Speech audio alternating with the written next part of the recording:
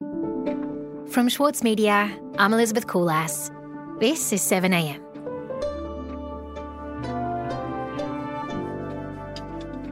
A strict legal framework means there is a shortage of sperm donors across Australia. But online, there is a huge and unregulated market of people willing to donate. Marina Kamenev on sperm donation in the time of Facebook.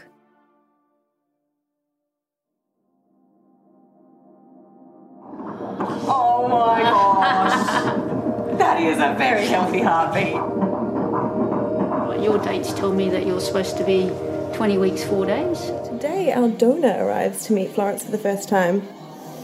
More than ever I feel like, wow, what an incredible gift this complete stranger has given us. I feel incredibly blessed that our lives collided in the way that they did. So, Marina, let's start with a number. How many registered sperm donors are there, for example, in New South Wales? So we don't really know because there's no central sperm bank in the state or in the country.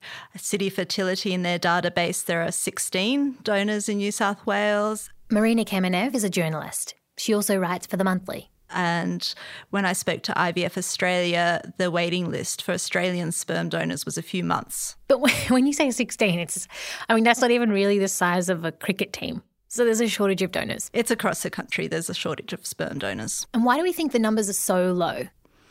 I guess in Australia, there's not all that many incentives to donate. So you can't be paid, although you can be reimbursed. And Australia asks a lot from its donors.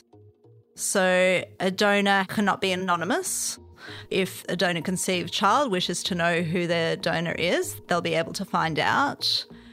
And also they have to go through counselling, they have to have health checks, they have to have genetic checks, and there are 20 clinical points that a donor has to go through before his sperm is actually ready for use. So there's quite a bit they have to do before they can actually make a donation. That's right. And once they do make the donation, there's a limit to how much they can donate, which varies from state to state. So in New South Wales, a donor can donate to 5 women, and once 5 women have used the sperm, he can't donate to anyone else.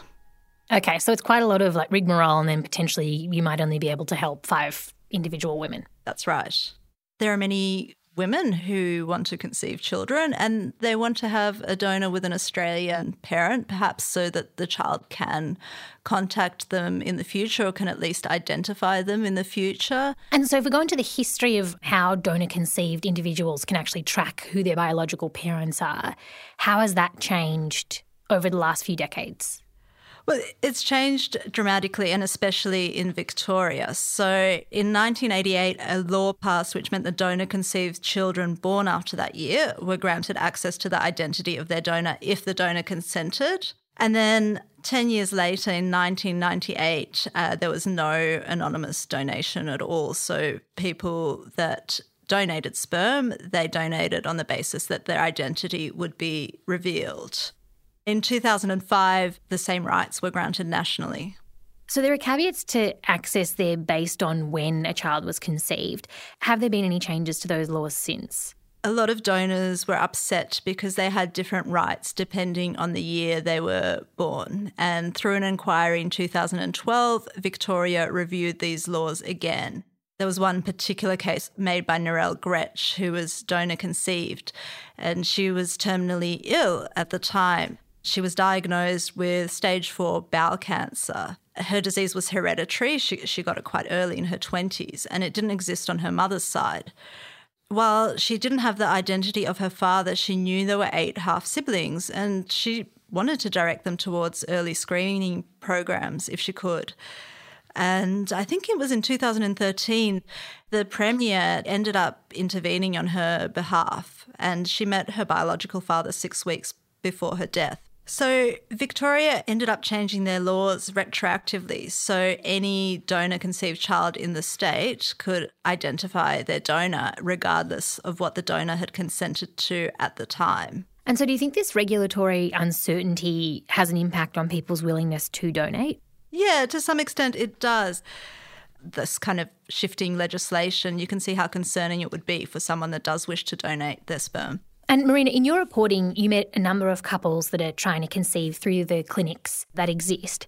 Let's talk about one of the couples that you call Julia and Maria. So Julia and Maria, they got married a year ago. Julia was from Germany and Maria was from Brazil. And they had no idea how they would start a family. They only had sort of vague notions that it would happen somehow through a sperm donor. They had to go through 2 sessions of counselling before they could access the clinic sperm donor bank. And the first session was quite informative about their rights. But the second session, they sort of found that it was a bit of a waste of time. And then Maria, she was found to have no issues with her fertility, but the clinic still suggested a drug that would stimulate her ovaries to increase her chances of getting pregnant. So she was already a little bit uncomfortable with the clinic process. And by the time they went through to choosing their donor, they just found that there were 3 options there. And by 3 options, you mean they were given the choice between sperm from just 3 men and they felt that that was too limited? It was too limited, that's right. So I guess when you imagine the process of picking a sperm donor, you imagine that you're able to pick what someone looks like, what music they like, what food they like. You imagine you get quite a selection of people, and it's important to have the selection because I guess that's something you look for in a partner when you have children. But it's not like that at all. You have a very, very limited selection if you go to a clinic and you're looking for Australian sperm. So with all these factors in mind, they decided that the clinic option wasn't right for them and they just decided to look elsewhere. Eventually they decided to look online and they started looking at some of the websites available and they honed down on a website called Co-Parents. And so is that kind of a black market, an online black market, or what does that look like? I wouldn't call it a black market because nothing illegal is essentially taking place. It's just, it is like the dating websites before Tinder. So there's way more variety available through that online method they find very quickly. That's right. And there were thousands of options in Australia. We'll be right back.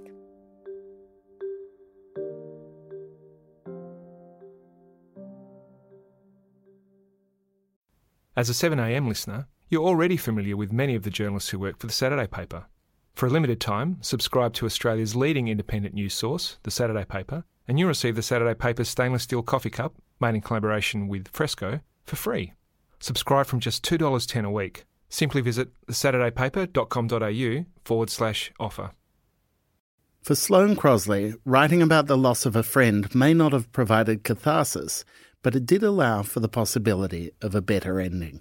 Like you have this amazing meal that's this friendship, and then you have a really, really, really, really bad dessert with shards of glass in it. And then like the book is like, those little chunks of chocolate that come with the bill. I'm Michael Williams. Join me for this week's episode of Read This as I talk to Sloane Crosley about her latest, Grief is for People. Listen wherever you get your podcasts. Marina, you've spoken to couples who have struggled with a shortage of donor sperm that is available through clinics in Australia. But there is this kind of, as you say, it's not a black market, but there is a kind of alternative available online in terms of where one can source donor sperm. Tell me about what that looks like. So online there's a real kind of abundance of sperm, if you like. There are websites like Co-Parents and Co-Parent Match. My partner and I used coparentmatch.com to find our sperm donor last spring. They advertise on Craigslist, and I heard in Australia that even on Gumtree some of these donors would advertise sperm. And there are also apps. One in particular is a bit like Tinder, and you can match up couples, or single women with potential donors. Just a Baby is a world's first app connecting people who want to have or help others have a baby. There are Facebook groups where donors and couples can be matched up. They look exactly like your average Facebook group. I looked closely at Sperm Donation Australia, and it wasn't really what I expected. I started this journey myself late in 2014 with the idea of helping create a couple of babies for a couple of worthy parents, and somehow found myself running Australia's largest online community, Sperm Donation Australia. I sort of expected people to be selling vials of sperm online and shipping them off in the post, and it wasn't anything like that at all.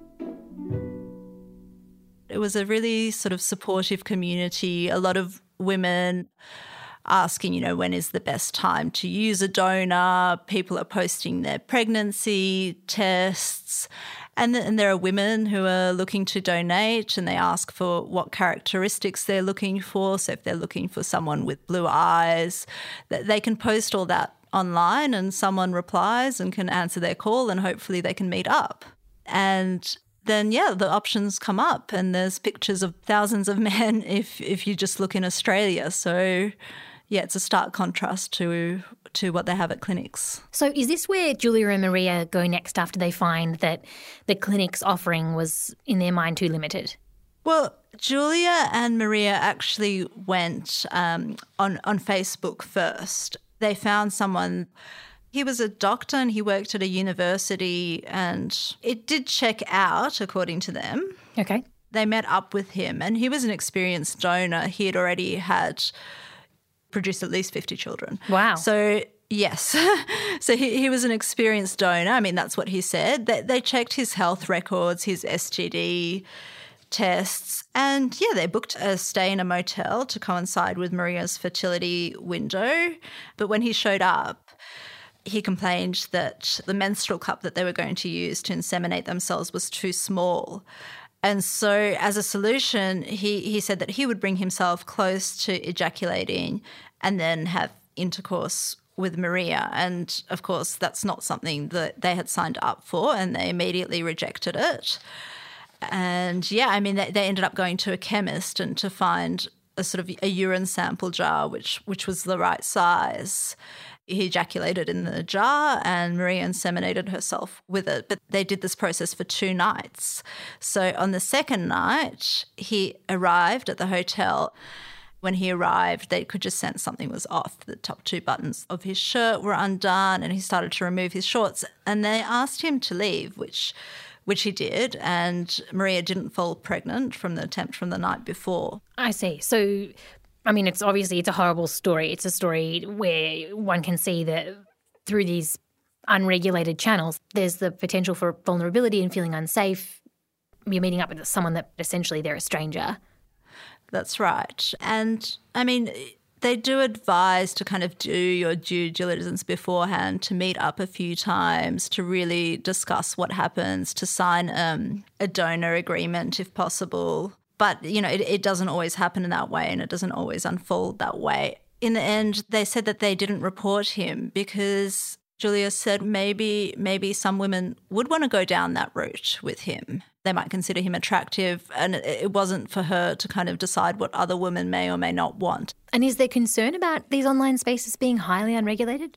Yes, there's a huge amount of concern, especially from clinics. And, I mean, the other issue that's happening on these Facebook groups is they'll state the method of conception. So a lot of women will say AI, which is artificial insemination, but some will say natural insemination, and natural insemination is sex. And that places the couple and the donor into a different legal category, because if they do have sex, the donor becomes the father. In some ways it is a risk, but I guess, you know, so is reproducing in real life. And what about donor agreements? Can they be used to legally clarify the role of a donor? They can sign a donor agreement, which kind of, it's a document that shows intent, you know, what role the donor will play, what the children will call the donor, and all these other details. But it's not a legally binding document. So it has some weight if there is a dispute, but it doesn't mean that it will solve everything. So what, in the case of Julia and Maria, what did they do? They went to co-parents to the website, and they met someone, and he was quite new to donating, and he was young, and they had a really good feeling about him. And he ended up coming to their place, and they used his sperm, and Maria ended up falling pregnant. But they didn't sign any paperwork. They didn't sign the donor agreement. And I asked Julia about this, but she had a good feeling about him, and she doesn't seem concerned about these issues so much. I mean, currently she's kind of forgotten about all this searching for a donor. She's just focusing on her wife's pregnancy and, parenthood. Marina, thank you so much for speaking with us. Thank you for having me.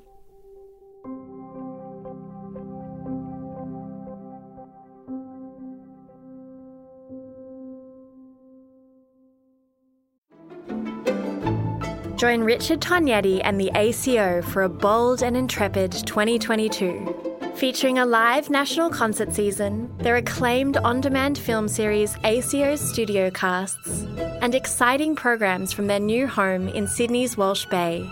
Subscriptions now on sale at aco.com.au.